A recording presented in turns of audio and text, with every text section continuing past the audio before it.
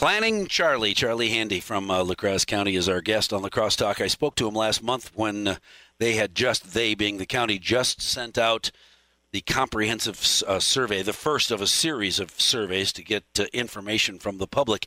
It sounds like lots of people have been participating in the survey, and that's good news all the way around. Charlie, good morning. Welcome to Hot and Hot. Yeah, thank you for having me. So I'm really thrilled to hear that a ton more people have participated in this survey already than has been done in years past. So a great deal of interest in La Crosse County's future. That's good to know. Yeah, it is. We're really happy with the response. And so what kinds of things have you been learning as this first survey?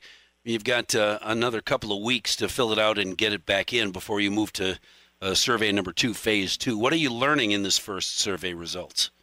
Right. So we asked about core values for the plan, and sustainability is by far the number one value that they've come back with in their responses. Really? Was that a surprise? No, not really. We're very happy with the response, but it's good to know. I mean, it's good to document the data. Right. Well, and it seems then people live here, and they're happy to live here, and they're happy with what you and other elected officials and hired officials are doing to make living here comfortable and enjoyable. Yeah, and they also have some concerns, which is really good to hear, too. We need to know that. Well, and maybe that's the best part of a survey. Thanks very much for you're doing a great job. But if you were in charge, if you could change anything, what would you change? What kinds of things fall into that category, possible change?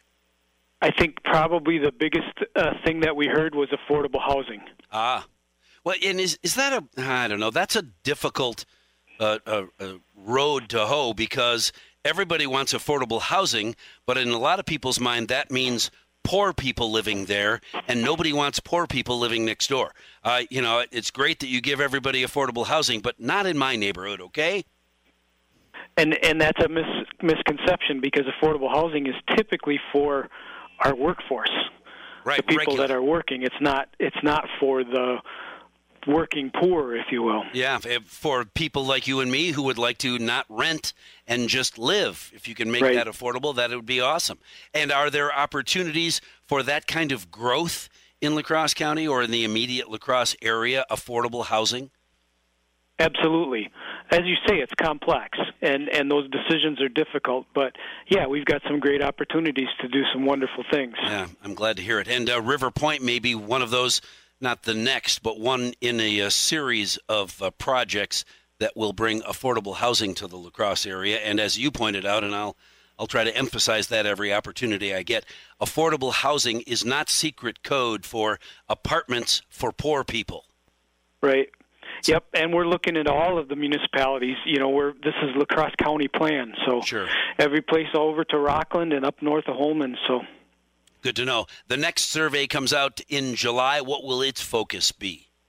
So the focus for the next one will be farmland preservation. So we'll be talking about small farms and big farms. Good to hear. So I should make a note to call you back the first part of July, after the holiday maybe?